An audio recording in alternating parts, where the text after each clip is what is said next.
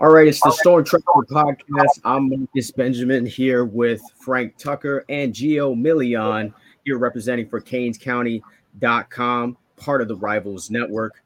Make sure you subscribe to us on YouTube, live from Canes County, at Canes County, and then also follow us on Instagram, Twitter, and Facebook. And fellas, it's the end of the season. Maybe a little bit faster than we anticipated here that the season would end. I didn't expect Miami not to make a bowl game. I know you guys didn't either. So just the performance on the field all season, not just in this last game, has been subpar, mediocre. Insert whatever adjective you want there. But Miami loses 42-16 to Pittsburgh on senior day. And I think a lot of people want to know exactly like who's to blame for this terrible season. It could be a lot of people you kind of go with here. But I want to know, like from you guys, who do you think is to blame for this abysmal season? Yeah, so I think obviously the biggest person that you could point to immediately is a lot of people or even fans would say, oh, Mario Cristobal. Mario Cristobal made these hires. I don't think it's exactly just one person or one thing. I think it's a mixture of everything, just between bad evaluations from prior staffs, lack of development, culture, but also I think it's a mixture of the coaching too. I think Mario Cristobal brought in a lot of big name hires that didn't exactly mesh well. There wasn't really much cohesiveness. It always seemed like the offensive coaching staff just was never on the same page this year. It was quite a mess this year. Frank, your thoughts? Yeah, can I say everybody? Can I say everybody? It starts with athletic training staff, right? How many injuries do we have this season? That falls on them, right? I don't think we've ever seen it this bad at Miami, right? In regards to that many injuries on every level of the team. Then it starts with Mario, right? You're Mr. Culture, right? And obviously we love Mario. We think he's going to turn this around, but why is the culture not implemented before the start of the season? You've been here for a pretty extended period of time, right? This has been since December, right? You had a whole spring with this team. It's not like it was a bunch of kids that came in the summer. You had one kid in Colby Young that came in late, right? Like these kids should have been prepared to compete in a weak ACC, right? Like the whole thing on kids not buying in, that's a terrible excuse because Sonny Dykes was able to do it at TCU. And we heard the horrible things that Gary Patterson was doing at TCU in regards to culture. So that's on Mario, right? And then you talk about the coordinators. The coordinators, I don't know what these guys were doing on a weekly basis because Gaddis, right, on 5 different games scores 16 points or less, right? Ponce has 3 different opportunities to work with a blue chip quarterback. Each time he does it, the guy either looks unready as TBD through the first 4 weeks of the year, or Garcia looks unconfident, something that we couldn't even have imagined to happen when he came to Miami as that gunslinger mentality type player. And then Jakari Brown, who's an athletic freak, who at times was maybe the best quarterback in the state of Georgia at Lowndes, looked like he just wasn't ready to play football at the University of Miami, except for maybe the Georgia Tech game. So and then you talk about Steele. Steele, 5 different times the team scored 40 points, right? The strength of this team was the defense, especially the defensive line. The amount of transfers that were brought in. You have the high-level talent at defensive back. They talked about DJ Ivey being DJ Ivey for the first time in his 17 years at the University of Miami, right? Like, it falls on everybody. Every level of this program has failed this season. Yeah. I got to – sorry about that, Marcus. I got to agree with the point that Frank made. Like, look, I'm not going to get into coach bashing too much, but I love the energy, Frank, and I think you're right in a lot of points. The other thing I was going to say was just in regards to just the whole coordinators and everything, I don't want to lean towards favoring one side, but I don't think the offense really gave much for Coach Kevin Steele to work with. I mean, let's be honest, there was a lot of big chunk yardage plays given up throughout the season, which Coach Steele refuted at one point, and then some stats and facts were dropped, and he admitted to it. But Miami's offense was very stagnant. There was no progression throughout the year. I think it was mostly regression from game 1 to game 12. Just throughout the year, it seemed like they just got worse and worse. Could that have been the injuries? Maybe. I think it played a little part, but almost every team in the country deals with injuries too. Eventually, this is also why you got to build depth. Maybe Miami doesn't have the depth. There's a lot of questions, but I lean more towards the side that I feel like the offense kind of held the defense back a bit. And what I mean by that is look at the production of the defensive line this year. Top 10 in the nation in sacks. They're getting after the quarterback. So something's got to give. I got a question for you guys, though. Who assesses the talent level on the team? Like, who does that? I think it's a mixture between Alonzo and Mario. So that's who I would blame. That's who I blame then. I'm sorry. I'm going to blame Alonzo and Mario for what has happened this season. Because if you looked up and down this roster and you thought that this would be good enough to get to a bowl game, then that's your bad. Then that is your fault. It's your responsibility to really assess where you are and who to hire. Now, I think maybe some of these hires were extremely questionable, and the schemes didn't work in a lot of these games. So for me, you got to go up top, and I got to blame Mario for not properly assessing this team at the beginning of the season. Because if he did, then you wouldn't be in a situation where you're crying basically about the depth on the team, and also crying about basically just there not being enough talent on the team. This is not something that you saw before the season started. And now, and then when attrition happens, naturally, as football, obviously you're going to have some injuries.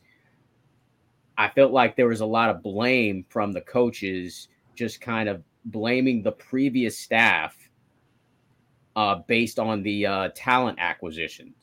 Like they would blame, hey, this is not really us. If we had a program that was already built up, then this wouldn't happen. That's the message that I'm getting from the coaches. And I think that's a lame excuse, because you had the entire year, you had spring, you had fall camp to really assess this program. If you saw this, I mean, they were kind of decimated with injuries in spring. So at that point, I think you really have to see who else you could have brought in to this program, or figure out some kind of scheme to do more with less. Well, there's 2 points that I want to add on there to this subject. Number one, with Mario Cristobal, I think one of the other mistakes that he made in the offseason, and we saw this at other programs. Look at Brian Kelly over at LSU. He booted off a lot of players off that roster. He brought in more of his own guys. I think Mario Cristobal kind of went into this season thinking, that, like, look, let's be honest. On paper only, because the results show what happened this year. But on paper, do we think Miami is a 5-win talent team? I'm asking you, Marcus and Frank.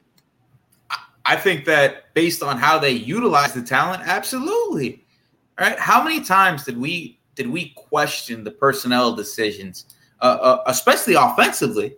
Right? I mean, Colby Young, why are we waiting till midseason for Colby Young to get on the field? Because it's obvious that the other receivers ain't know the plays like that anyways. It's not like if you want to talk semantics and say that the other guys were doing the right things in practice. If they were doing everything right in practice, why did it not translate to the game at all, right? Like after Texas A&M, I think there should have been a moment of self-reflection for everybody in the program and to be like, we don't have the receiver talent right now.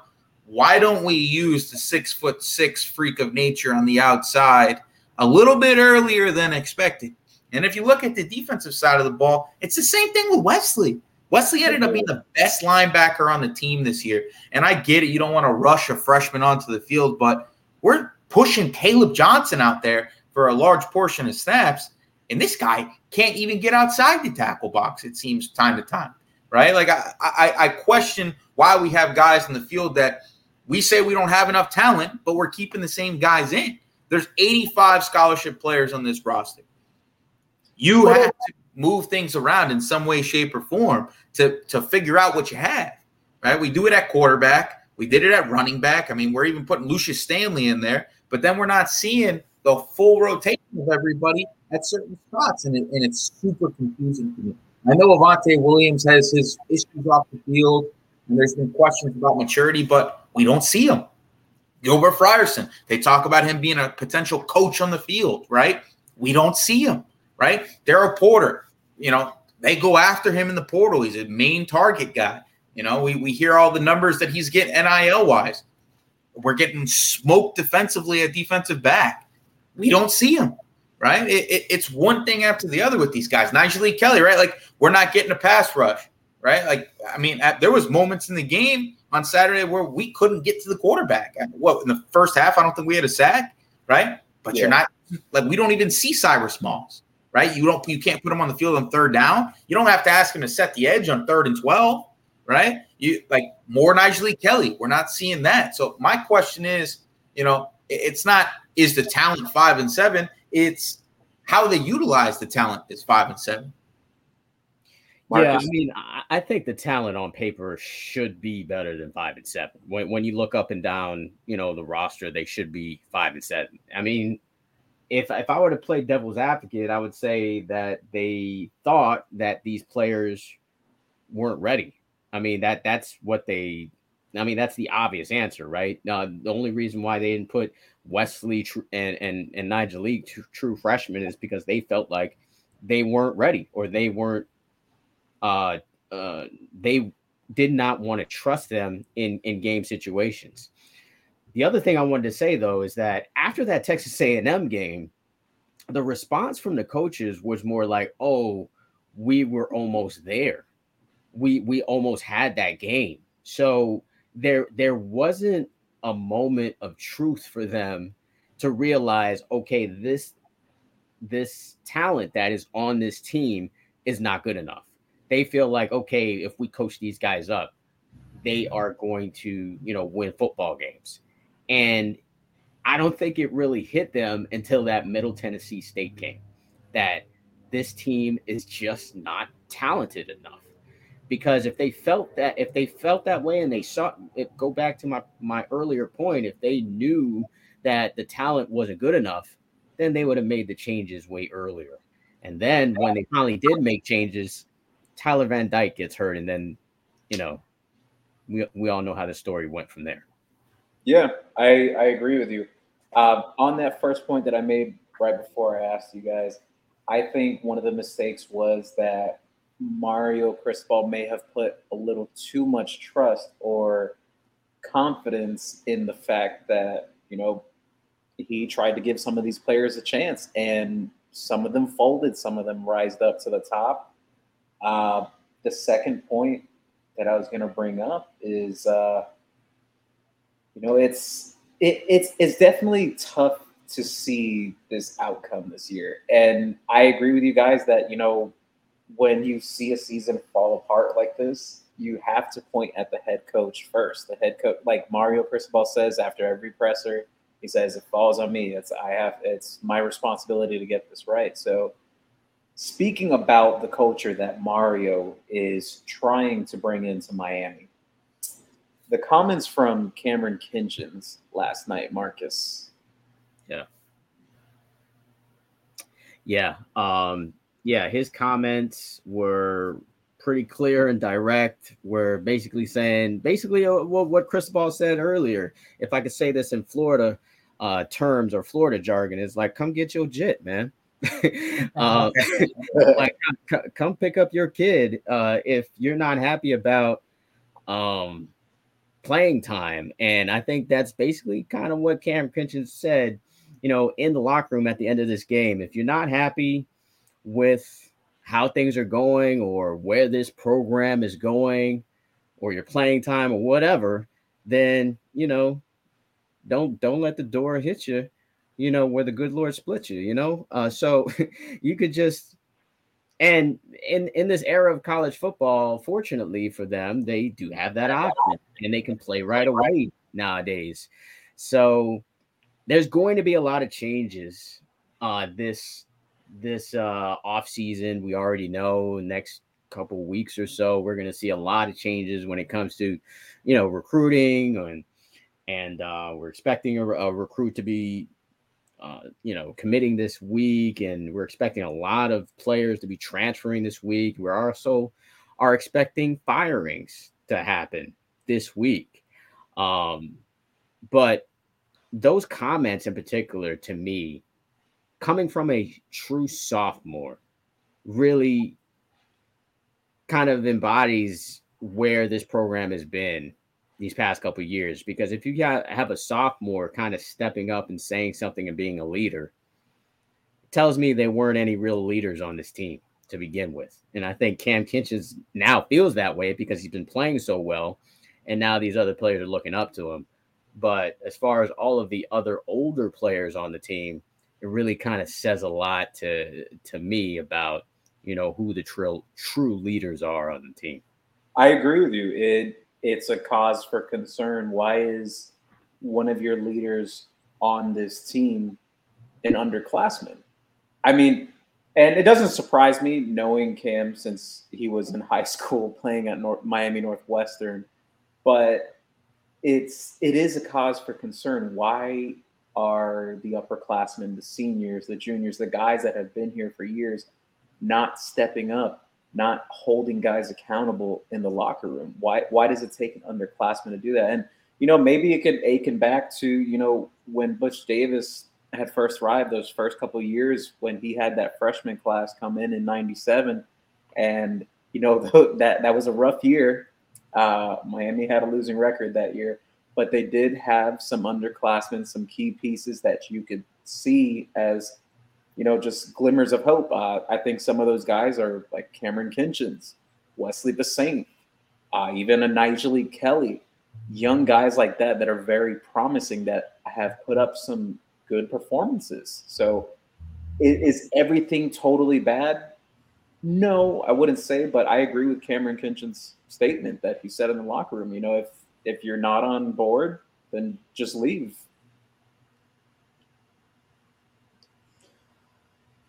Frank? I mean, I tried getting it out of Cam Kinchins when I asked him. I know you did, man. You pried, bro. I pried. He wouldn't give it to me. I was trying to ask him why the South Florida kids are not living up to the billing right now. And I feel like all three of us here, like, we're South Florida guys. We love the South Florida recruits, and we think that should be the bedrock of this football team. But, in the past, it was like Willis McGahee, it was Devin Hester, it was one Roscoe Parrott, it was one guy after the other from South Florida that stepped up and ended up being a dude for this team as a leader, the Sean Taylors of the world, right? Like, every guy that was like an impact player, the Antrell Rolls, they were all South Florida guys. And we don't see that South Florida confidence from this team right now, except for like guys like Cam Kinchins, right? Like, even James Williams, like, where are you at as a leader, man? Right? Like, we need you. Like, at American Heritage, you were a dude, right? At Western High School, you were a dude. Leonard Taylor, you have Palmetto. Like, these are all guys that come from winning programs, right? Like, these aren't kids that came from, West Broward and Cooper City or, South Miami. Like, these are all guys that came from prominent programs. Like, you know what it takes to win. You've been around winning. And we're not seeing the same energy from these guys. It's like the NIL age of football has almost like made it so that this is just like a 9 to 5 for them. And that's the part that's concerning for me because, like the Al Blades of the world, like I need you to be more of a leader, right? Like this was a time for you to potentially shine, right? You're a year coming back healthy, right? The defensive backs aren't living up to the billing, and you're nowhere to be heard from, right? DJ Ivy, like we love to see the emotion in the press conference, but I don't think I saw much emotion except for when he got, opportunistic interceptions throughout the year, right? Like nobody was holding anybody accountable. Like you didn't see nobody getting into anybody's face on the sidelines of games. It was just like we're existing. And I think that's the biggest problem. That's the thing that's the most alarming to me is that there's really not that accountability. And it's great to see Cam Kinchins do it, but you can't just have one guy be that voice of reason in the program. There has to be a core collective that can come out and bring that out of everybody. And right now, 1 of 85 is not the answer. Is the South Florida kid overrated? I don't think so because we see some of the top South Florida kids leave the state of Florida and go on and produce for SEC programs. I think it's a mixture of I personally think I still think Miami gets some of the top guys, but some of them that slip through the cracks, they produce elsewhere. I think it's a mixture of distractions. It's a mixture of bad coaching before. But the other thing is I think sometimes Miami gets some of the scraps that other schools don't want. Yeah. I think when are we going to see a staff come in and grab the top 5 guys from South Florida in one class, right? Like this class, right? Love Mario in recruiting. Think he does an excellent job. We're seeing Brandon Ennis go away, right? We're seeing Mark Fletcher not committed to Miami right now. We're seeing him talk to University of Florida. Why are you talking to the University of Florida? They are 6-6 away from home. NIL opportunities are here, right? Opportunities to play at running back are here, right? Like we're Damari Brown not committed. He takes a visit to Alabama this past weekend, right? He's a legacy kid, right? One of the best cornerbacks we've seen down here in years. Part of that American heritage, tree. Damian Fagan, another kid. We have no safety prospects, right? We can't get any of the top 3 safeties in South Florida to flip to go to Miami, right? Now, whether that's evaluation and they are not a fan or what, but like if you just look at every spot, it's Miami's not really getting the top guys. Stanquan Clark, the number 1 linebacker in South Florida, they're recruiting him. He's committed to Louisville, and he's looking at Auburn. No head coach. Let's be real, bro. It's because they suck on the football field. If they didn't suck so bad, these kids would come. But right, but the staff has to be able to put belief in that, right? Because Saban was coming down here at the beginning of his tenure and grabbing guys, right? Like there were huge, and listen, I think 2023 is a building block class, right? I think that they're going in the right direction. But 2024 is going to be a huge fork in the road for me in regards to the type of South Florida kids that they get. If you miss out on Jeremiah Smith, if you miss out on Josiah Trader, if you miss out on Davion Gowes, if you miss out on Zaquan Patterson, if you miss out on all these kids that are top-level recruits that we've seen ball, right, and are talking about Alabama, Ohio State, and Georgia, right, then that's the problem is going to continue. The cycle continues to go the direction that it is. Speaking about that, just about that 2024 class, I've had this sentiment for some time now that I think Miami will have a pretty good chance at possibly getting a top 5 class, this 2023 class. I think, most coaches get this class. You think it could be top 5? Yes, I still believe they have the possibility to find their way in the top 5. I don't think top 3, but I could see them making the top 5. Possibly. My thing is a lot of first-year coaches, they get that first buffer year, where you get that first-year recruiting bump. Kids will buy into the vision. They'll say, okay, it's the first year, new staff, everyone's coming in. Obviously, it's not going to be perfect, even though we've seen different scenarios around the country. TCU, for example, like Frank brought up earlier. But my concern is with that 2024 class next year, for sure. You had this product on the field this year. What happens next year if you don't produce on the field? Will you produce the same results in recruiting in 2024 as you did in 2023? I don't think so.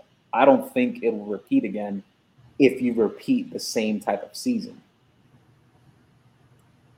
Yeah, I mean, I agree. I mean, when you're rattling those names, I'm thinking if I had to guess right now, who knows, right? Anything can happen.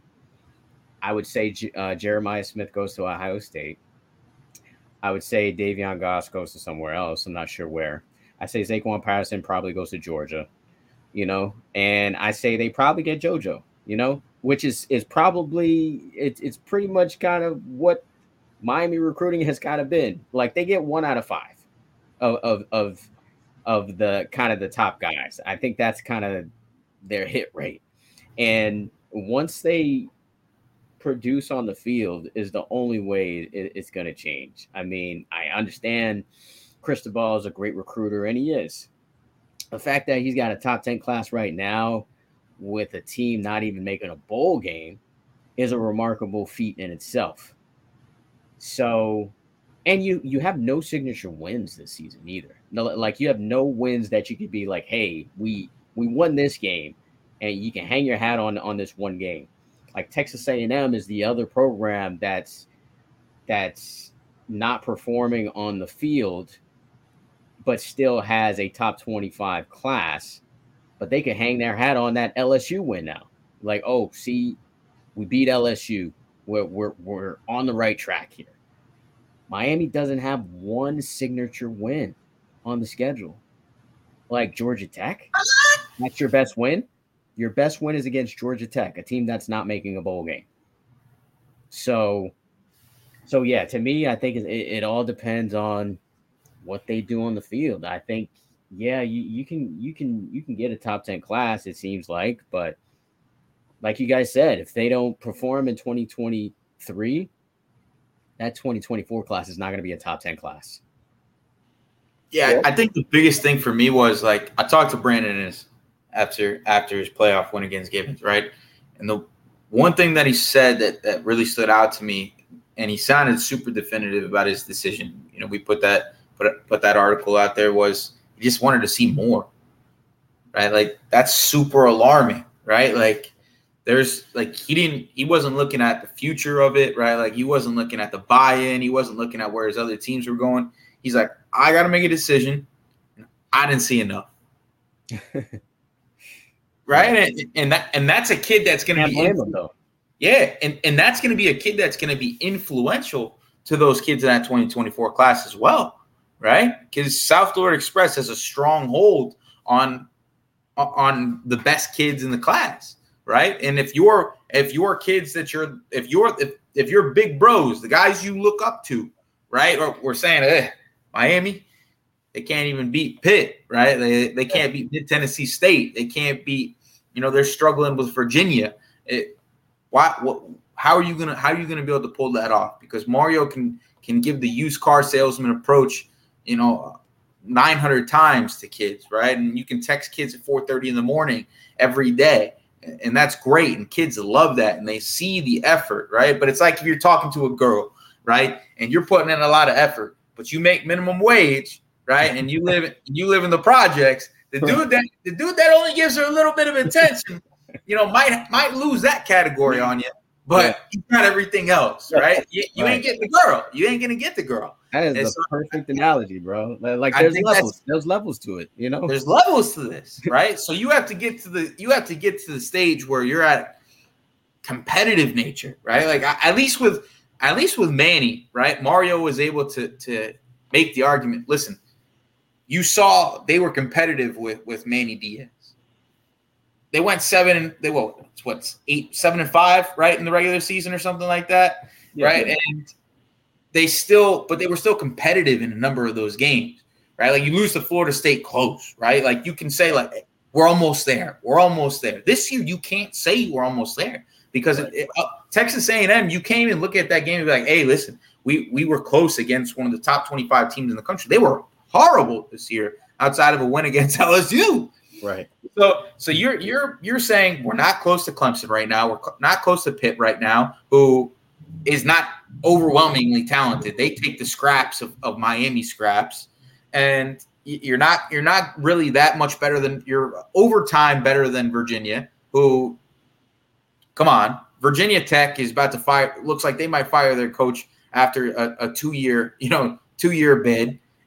You're not there yet. You're not there. You got to get to 8 to 9 wins for this to work. And I'm super worried about the future of recruiting. I think that this class, like Gio said, is probably going to be around that top 5 range, because I still think that they get Samson Okunlola, and that's going to be a huge building block of the class, right? Like, it's star-studded. We're not going to sugarcoat it. It's star-studded, not from a South Florida perspective, but they did a great job of recruiting nationally and getting kids to buy in. We saw Frankie last night, and he was still beaming ear to ear. If he could enroll early, he would, but he can't because he's at a Catholic school that it doesn't allow that. So, and they've done an excellent job of keeping things together. They got to take that next step next year. So there's got to either be an influx of 40 really good players, right? Some changes on that offensive staff. Some self-reflection defensively on what they're going to be able to do in coverage, maybe, moving some guys around, maybe putting DVD at that cornerback's coach spot, something along those lines so that this can get better. But they have to win at least 8-9 games next year to have a chance at rebuilding this program in the way that they want to. So speaking about this current class, and there's something I want to mention here. It's just the similarities I see compared to that first year when Randy Shannon arrived at Miami, that infamous 2008 recruiting class that Miami Hurricanes fans always talk about, Arthur Brown, Marcus Forston, some 5-star guys that were in that class. You had guys like Sean Spence, Travis Benjamin, Ja'Cory Harris, a lot of big name guys around the country in that respective class. Just unfortunately, Arthur Brown ended up transferring out, becoming an All-American at Kansas State. But there was a bit of success, and there was quite some disappointments in that class. So it's kind of strange seeing it all together now, because Miami goes 5-7 this year. Randy Shannon went 5-7 that first year. He had that first year recruiting bump, big top 5 class. Miami is looking like they could potentially close the top 5 class this year with Mario. Do we think this recruiting class holds up? Yeah, it's really eerily similar to that era.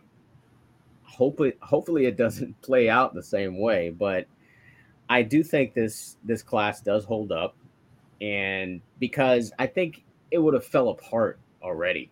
If it was going to fall apart, I think it would have already fallen apart. You see that, Jaden Rashada decided to go elsewhere. I think during that time when he did, which was like a month ago, I think we would have saw more dominoes fall if they were actually going to fall, or even earlier when they were losing to Duke and Middle Tennessee State. You would think that they would fall during that time, like previous recruiting classes. But since that hasn't happened, and you've kind of seen a buy-in with these kids through social media, I mean, even after this game, you see Robbie posting on social media, just kind of staying, stay with us or without us type of attitude. And Ray, same way. You just talked about Frankie. So I think this class does hold up. I don't see any reason why it wouldn't hold up. I mean, there's always a possibility of a kid decommitting, but I think the opportunity for these kids to play right away is a big selling point. Cormani can essentially play right away. Malik Bryant can essentially play right away. And some of these guys I'm going to almost bet that one of these guys is going to end up being a starter. One of these guys on the offensive line is going to be possibly a starter next season. So at some point, because, injuries happen. So I think that is a big selling point for these kids. And I think another way that Mario Cristobal and his staff are probably selling this is, hey, look at our track record with Oregon. Look what Oregon is doing, or look how many wins that they produced, or how many NFL draft picks that they produced over at Oregon and these previous places. I think they're basing it on that, or basing their reputation on that, and I think that's what these kids are buying.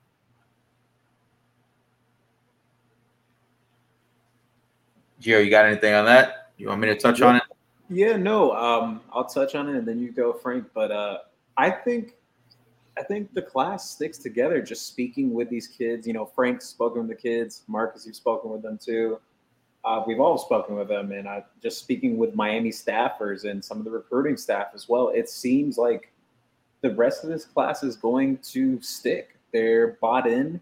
They believe that they are the solution. They're very confident in that. A couple of standout guys just from speaking with them, Raul Aguirre and Ray Joseph. Those two really stand out. Well, even Francis Malgoa. Those three stand out as guys that could potentially come right in and try to make an impact in the locker room, trying to change the culture. I don't foresee any decommitment. Could there potentially be one? Like Marcus said, yeah, there's always a possibility, but the chances are very low off of what I know right now. Yeah, I don't think there's going to be any decommitments, right? Like Malik Bryant, like I was a little worried when you heard some of the Florida rumors, just because that's where I thought he was originally going to go when the season went before he committed to Miami. At one point he's been throwing up the U during games and stuff like that. Kids are turning down visits to other schools. So I don't think that they're going to lose any kids. I think that I'm a little weary on some of the kids that are supposed to be ending up in this class, right? Like I think Damari Brown is still a Miami lean, but if Bama wants to make a push, that could cause some problems there, right? If Ohio State wants to get back into the Mark Fletcher race, right? We've seen some of his comments, with his conversations with Ryan Wright and stuff like that, and us, NIL is going to be a factor in his decision, right? So it's not all lock it in top 5 for us right now. I think it's lock it in top 10. I think they end up with Samson Okunlola, like I said, but I think they still got to round out this class. We're talking about them potentially bringing in 40-plus guys this offseason. 25 of that should be coming from the high school ranks, because you got to build this over 3 to 4 years. You don't want to be doing the Manny Diaz thing where you're yearly relying on, big-time guys from the transfer portal. At a certain point, you want it to be just, 1 or 2 big-time acquisitions in the transfer portal, and you have 3 to 4 year guys in your program that are the core of this team. So, I'm a little worried about the potential 6 guys that they're supposed to be getting in this class comparative to the 19 currently committed.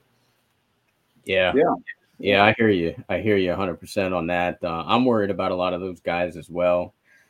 But let's kind of move on here. I did want to also kind of touch on just what we're hearing this week, because this is kind of like, tomorrow's like doomsday, right? It's like Black Monday, and there's potentially a lot of things that are going to be happening as far as transfers, firings, and just a lot of movement all around. Without giving away too much, guys, I'm gonna just kind of mention something that I've been hearing, that a certain analyst that's close to home, I'll just say, won't be returning with the team.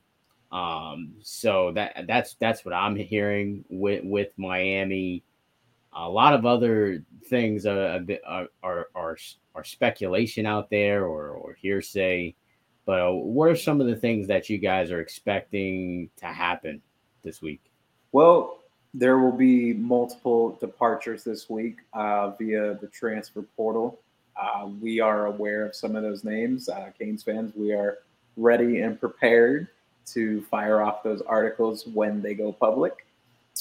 The other thing is there's going to be offensive staff changes. I have been informed of that. Spoke with a source just today, actually. And the other thing of notice, Miami will be getting a commitment this week, apparently. Okay. Yeah, I think we're gonna lose. I think we're gonna lose a lot. A number of South Florida kids that are in this program that aren't playing still too. We're gonna see some names that kind of picked it up towards the end of the year that I think are still gonna end up leaving this program. They're gonna probably try to keep those guys, but I still think we're gonna see a mass exodus of kids that just aren't buying into what Mario and them are selling. And I think some of them are gonna be some impact players. And with all that being said, what areas on the team do you think when all the dust settles, right? Do you think Miami what areas do you think Miami should start to look as far as like position wise, coaching, like what are the areas where you think they should go in the transfer portal or go into the JUCO ranks for, or start plucking coaches from different teams from? What areas do you guys think? So just in regards to player acquisition, I think that obviously they're already doing evaluations at receiver in the transfer portal with Andrew Armstrong. I think that's going to pick up more and more because the Tayshaun Lyons news seems to have died off a little bit, right? Like the noise there after his visit to Washington. I wouldn't be surprised to see him stay on the West Coast. And it doesn't look like the Brandon Ennis's, the Carnell Tates, the Jurion Dickies, like the Andy Jeans are ending up falling into Miami's hands.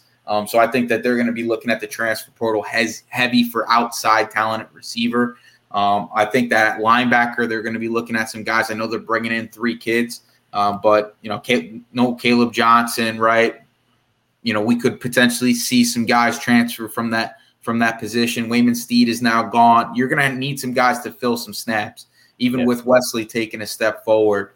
Just because, Bobby Washington, freak athlete. Is he going to be ready to play right away? I don't think so. Malik Bryant, there's still going to be a little bit of a transition to him playing a total off-ball linebacker type role. He's super athletic. He's done a hell of a job this year really adjusting to not being an edge guy like he was at IMG and Jones the first time around. But they're going to need to bring in some veteran talent with some athletic traits at the linebacker position, or James Williams is going to have to move into the box because there's going to have to be some things that have to happen on that second level for this defense to be successful and not allow 40 points 5 different times this season. And I also think that they're going to be looking at cornerback really heavy. Tyreek Stevenson had an okay year, but you can't have the ups and downs like you did this year. It doesn't seem like they trust Daryl Porter enough. Everything we hear is there's too many missed assignments in practice and things of that nature. So I'm a little worried on that progression with Daryl Porter. And I don't think that the Kamari Rogers of the world are going to be staying in this program.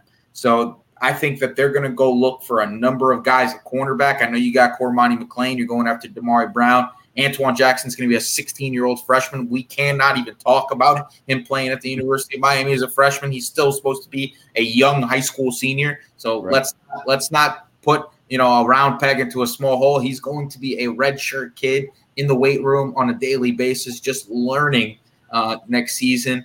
And Robert Stafford is still a transitioned receiver that just played his full season at cornerback, did an incredible job, looked really good. But the playing at Ugali, right, losing in the first round of the playoffs as a cornerback against suburban competition is going to be different than playing in the ACC where we know that there is receiving talent, to come at you. So I think the 3 positions they're going to be going after heavy in the transfer portal is going to be receiver, linebacker, and cornerback. Yeah, I'll jump in here. I think you'll see Miami take a look at quarterbacks in the transfer portal. There will be a departure from the room. That's a given. At running back, there's going to be another transfer from what I have been told. Miami's going to attack the transfer portal and the high school ranks at running back. Miami's willing to take up to 2 running backs in the high school class. At receiver, Miami's open to taking 3 to 4 high school guys. They have 2 guys committed right now, All-Americans and Robbie Washington and Ray Joseph Jr. Obviously, a lot of steam has died down between the Tayshaun Lyons recruitment, Brandon Ennis, They're still hanging in there with Micah Mays, but he's still locked in with Wake Forest as it stands. Obviously, as Frank mentioned before, transfer portal guys, Andrew Armstrong, Grant Duvos, I expect them to pick it up even more in the upcoming days with a couple of other receivers in the transfer portal. There's some guys that are going to be hopping in there. Seven McGee will also be out there as well. That's one to keep an eye on in the transfer portal for Miami. And offensive line. Miami's got their 5 guys right now, and they're mainly just focused on bringing in Samson Okunlola. But I expect Miami to attack that as well, just trying to build depth there. You saw this season all the injuries that happened on that offensive line, how depleted that unit was. I think Miami really wants to fortify that for next year, and not to try not to run into that same type of issue again. Then you move over to the defensive side of the ball. It would not shock me at all to see Miami attack for defensive tackles. There's no defensive tackle commitments right now in Miami's 2023 recruiting class. They're going after guys like Xavier McLeod, Sam Green, Joshua Horton. But, with Xavier McLeod, South Carolina commit, you got to wonder, with South Carolina coming off those 2 big wins against Tennessee, and then I'm drawing a blank here. What was that other win that they just had just recently? That was it was another big program when they had Clemson. Sorry, Clemson. Yeah. So you have to wonder, does Miami still have that traction with Xavier McLeod in the interior line? So I expect Miami to attack that transfer portal as a defensive tackle, very similar to last year. Look at how many guys they brought in: Daryl Jackson, Jacob Lickenstein, Antonio Moultrie. Even Akeem Mesidor, who, he kind of jumps in there at times on the interior line as well, just being moved around as a chess piece. Linebacker, there's going to be 2 departures from the room that I'm aware of. You're bringing in 3 guys. They're looking to bring in 1 more linebacker from the high school ranks. They're still talking to Anthony Hill. They're still talking to Stanquan Clark. And look, I'll drop a surprise name in here many people might not be aware of. Miami still has been in contact with Troy Bowles from Tampa Jesuit, committed to Georgia, actually. Surprise there, name. But I don't think Miami really gets in that one, but they've stayed in contact. And like Frank mentioned, cornerback, there's going to be quite some departures in that cornerback room. Miami is looking to totally reshuffle that position group. They're not happy with performance. They're not happy with what they have there. They want to shake up the room. So how much better can you do that by the high school ranks? They're still in it with Jakeem Jackson. Transfer portal guys, they're going to be attacking that too. So, and then the last position you got, safety. Miami's got Caleb Spencer in the class. That's only 1 safety in the class. You're going to have multiple departures in the safety room. You've already had 2, even though both didn't really play much in Kashawn Washington and Jalen Harrell. But you know what? There's been a lot of rumors circulating around about Avonte Williams transferring. Maybe even Brian Balaam could look for greener pastures. He didn't really get a shot this year to get on the defensive side of the ball. So I expect Miami to attack the transfer portal heavily, but the main positions, like Frank brought up, wide receiver, cornerback, linebacker, offensive line. Those are the main 4. Yeah, for me, no position is safe, bro. No position is safe. I mean, I think Miami needs help at every position. I think you need depth at every position. We saw how depleted the offensive line was because of a lack of depth. We saw how depleted the wide receiver room was, the running back room. And we always needed talent or more talent at the linebacker position. And with DJ Ivey and possibly Tyreek Stevenson, moving on, we're definitely going to need some help at cornerback. And totally agree with what you said at safety. I think the only position that you probably don't have to look for talent is tight end. That's probably it really kind of depends on if someone departs from that room. I'm expecting at least 1 to depart from that room. But even with that departure, I think you're okay with 3 guys that you have committed to the class, along with Arroyo and Brantley and Skinner. likely to return. Well, we'll see. But the most important for me is quarterback, though. I think that is a position that you are going to have to get another guy. You're going to have to get one more guy out there because I believe Peyton Matocha is on his 17th year of eligibility, and I think he's going to be gone, right? And then but your top two guys, there's no guarantee that they're coming back. There's been a lot of rumors about both of those guys possibly going elsewhere, maybe trying their hand at the league. But either way, you need to find a guy in the transfer portal or JUCO, rather the transfer portal though, at quarterback. It's the most important position on the field, and we saw how Miami suffered with a lack of a passing game, and I think that's the most important position, to be honest, because from what we're hearing, that could be a very depleted room very soon. So I think they definitely need to hit the transfer portal at quarterback. And speaking of that, I mean, the fact that they even played TVD in this game where he wasn't even 100%, to me is kind of telling. I felt like, was this supposed to be his swan song? Was that what it was supposed to be? Because if this indeed is a quarterback that you want to keep for the future, then why risk him in a game where he wasn't 100%? I understand you were trying to make a bowl game or whatnot, but given the fact that he played means that he took away reps during the week from, Jake Garcia and Jakari Brown. So yeah. I just don't understand if he's not 100%. And of course, Cristobal is going to say, yeah, he was 100%. He went through, a gazillion tests to be cleared for this game. But I'm not buying it because it's the same situation that happened with the Florida State game. He played for one series and he was out. I mean, the exact same situation. So I don't understand why they played them. And I'm reading between the lines there with that whole quarterback situation. And TVD's got a decision to make. And it's going to be very interesting what he decides, if he indeed decides to come back to Miami. Either way, though, like I said, Miami needs to find another quarterback to add to this roster. I totally agree. I think, it's great to have Emory Williams. He's going to be a project early on. He's coming from a 3-7 program at Milton.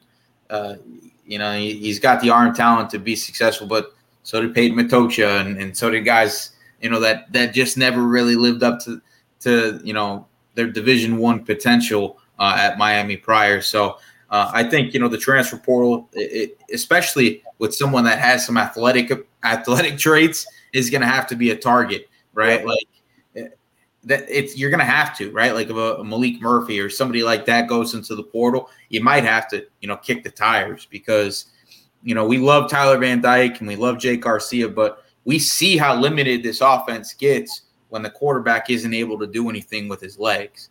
And Garcia, a lot more mobile than TVD, but still there's just something missing there in the offense. The modern age of college football requires you to be able to have another guy with the ball in his hands that can change, what the defense does. And I think that was one of the things that was missing with Miami this year.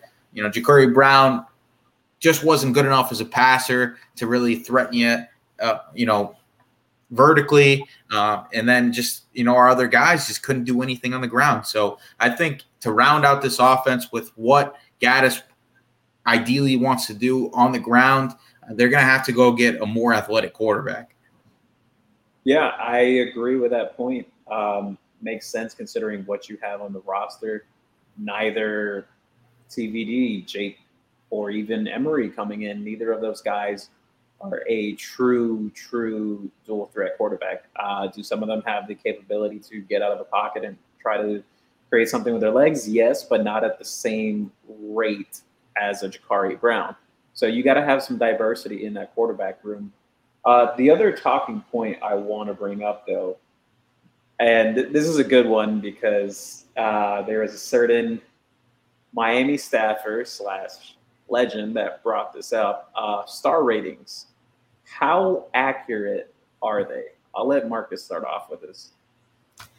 Yeah, I mean, I kind of touched on this earlier, but I don't feel like these ratings are very accurate.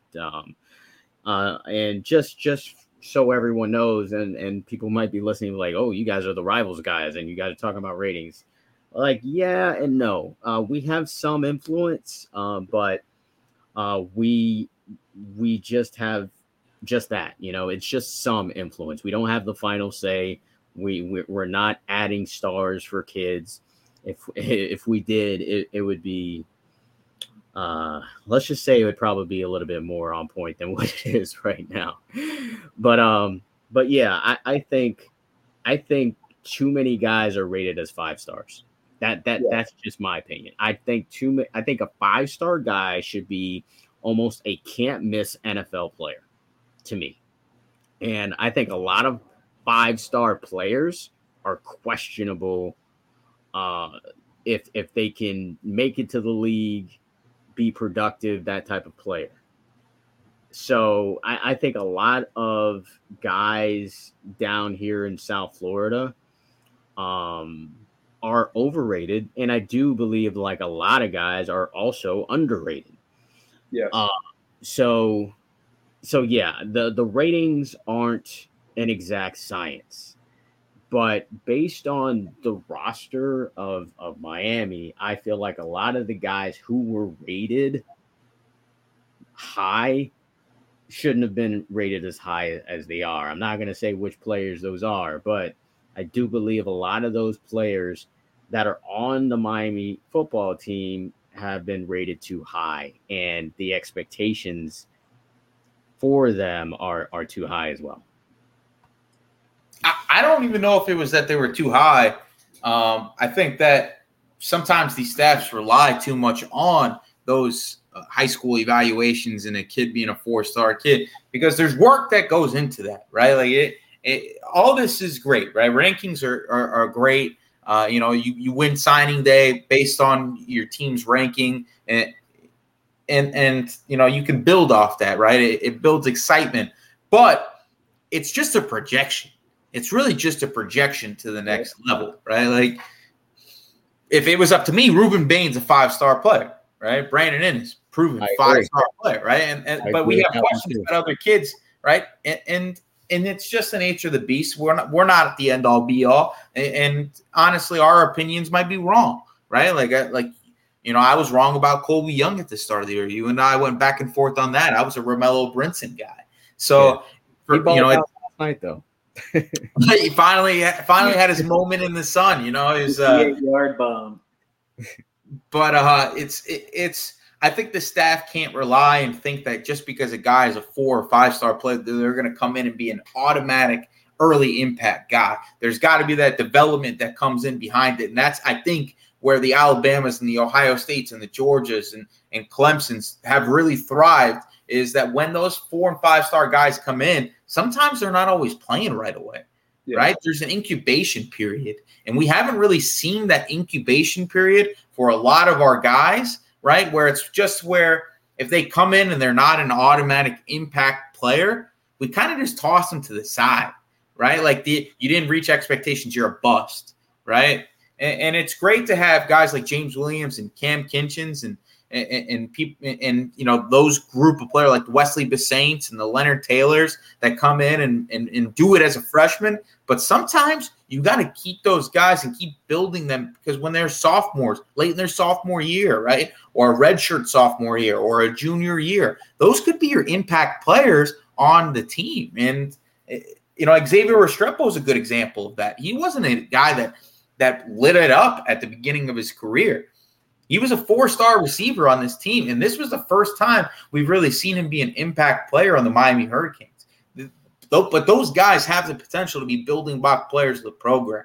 And I think that, we look at the recruiting process and we look at rankings and we're like, oh, you had 5 stars. that means you should be good next season. That's not what it means. You still have to have the staff in place that can turn those kids into those 5-star players. And I don't think that Miami has had that in a very long time. I absolutely love Frank's point. Like, you literally took it off the tip of my tongue, what I was going to say. And a lot of it goes into development, that incubation period you're speaking about as well. Allowing those guys to develop, get in the weight room, spend time in the film room, learning the scheme, just learning technique over the course of some years. And you see this at other programs. Yeah, Alabama and Georgia, they have maybe a select few kids that are freshmen or sophomores that get on the field right away, but not all those guys are on the field right away. Some of those guys, they sit for a year, 2 years, 3 years before they really get to hit the field. And at Miami, it's kind of different. You kind of have between fan expectations, seeing a 5-star or a high 4-star saying, oh yeah, he's got to jump in the lineup next year and make an impact. He's going to help us win next year. I don't think that should always be the case, but unfortunately that has been the case at Miami. In regards to the star rating, though, like Frank said, and even you said too, Marcus, a lot of it is projection. It depends on what recruiting industry database you're looking at among the big four.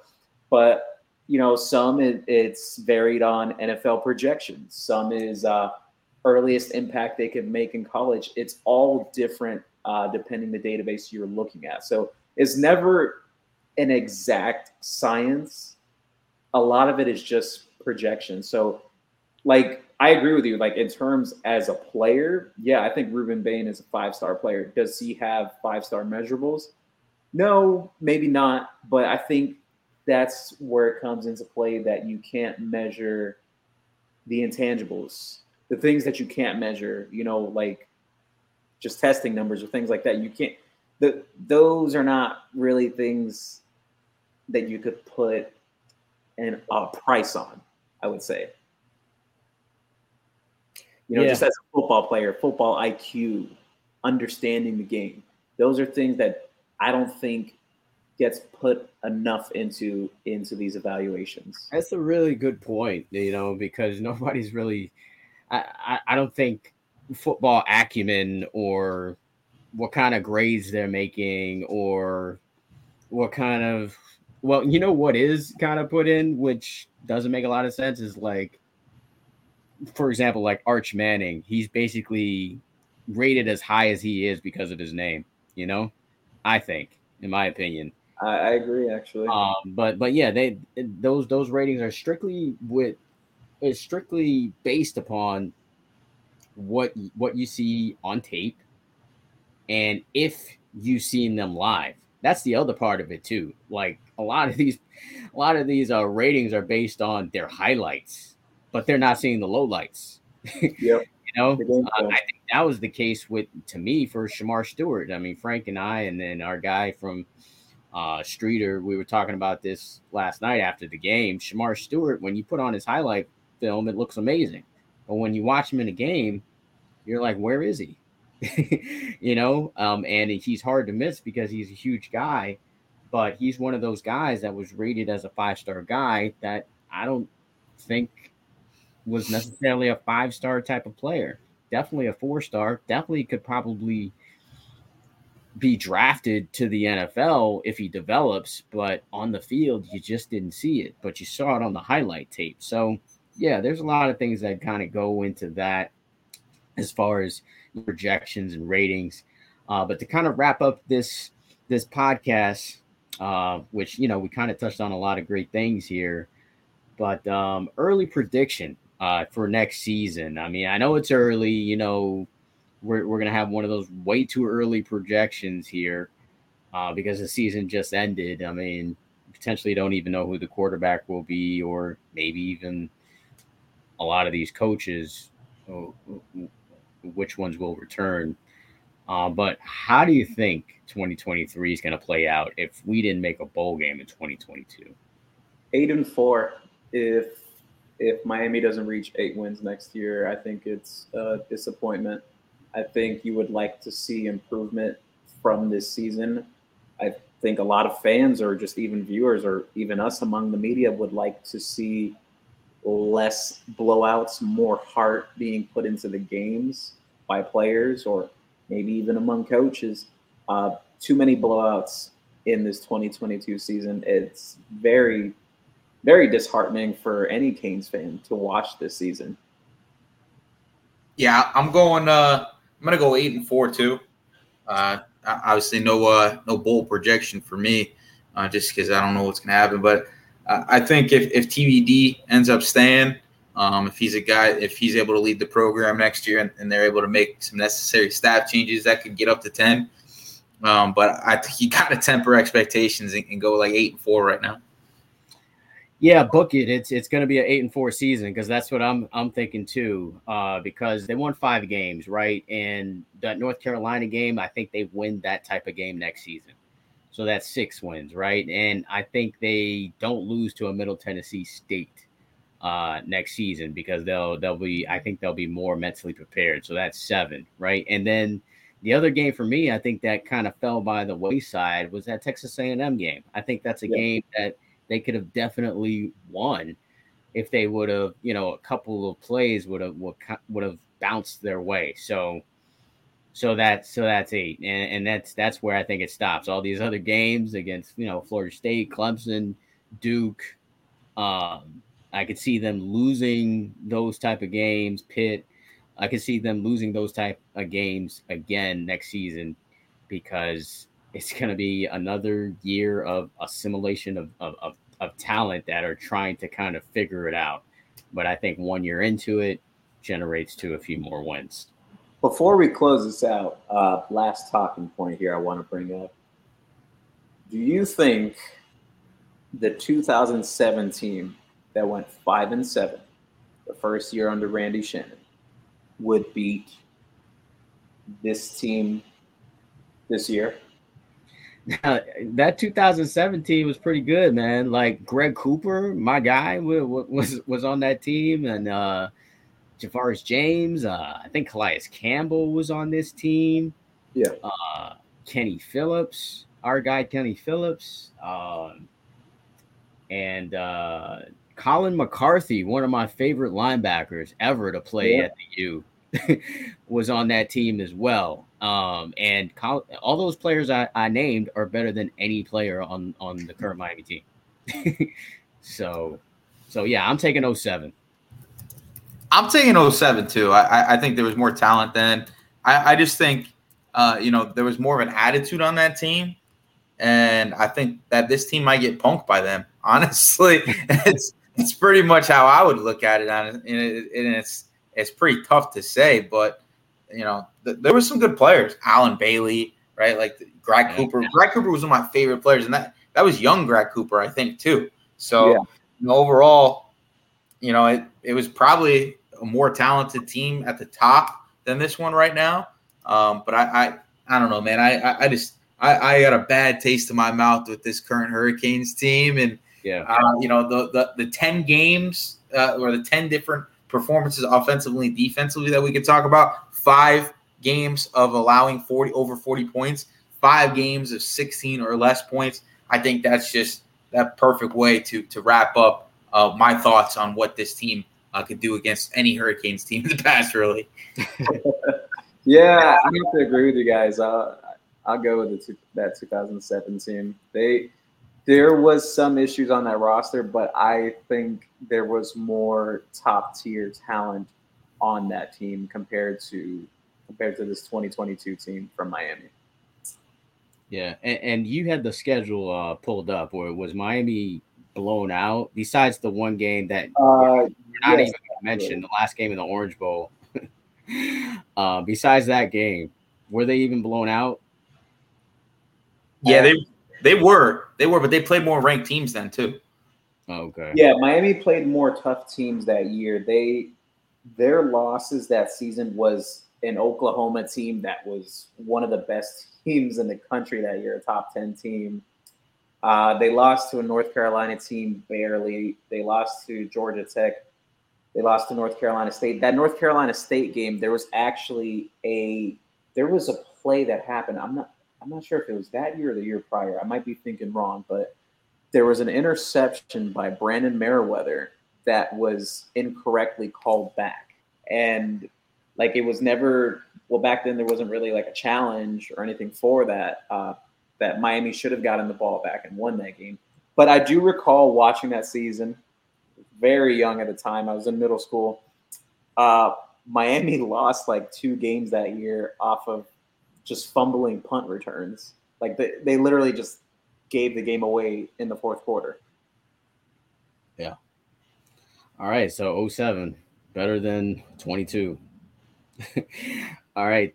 So I guess that's going to wrap it up for the Storm Tracker podcast.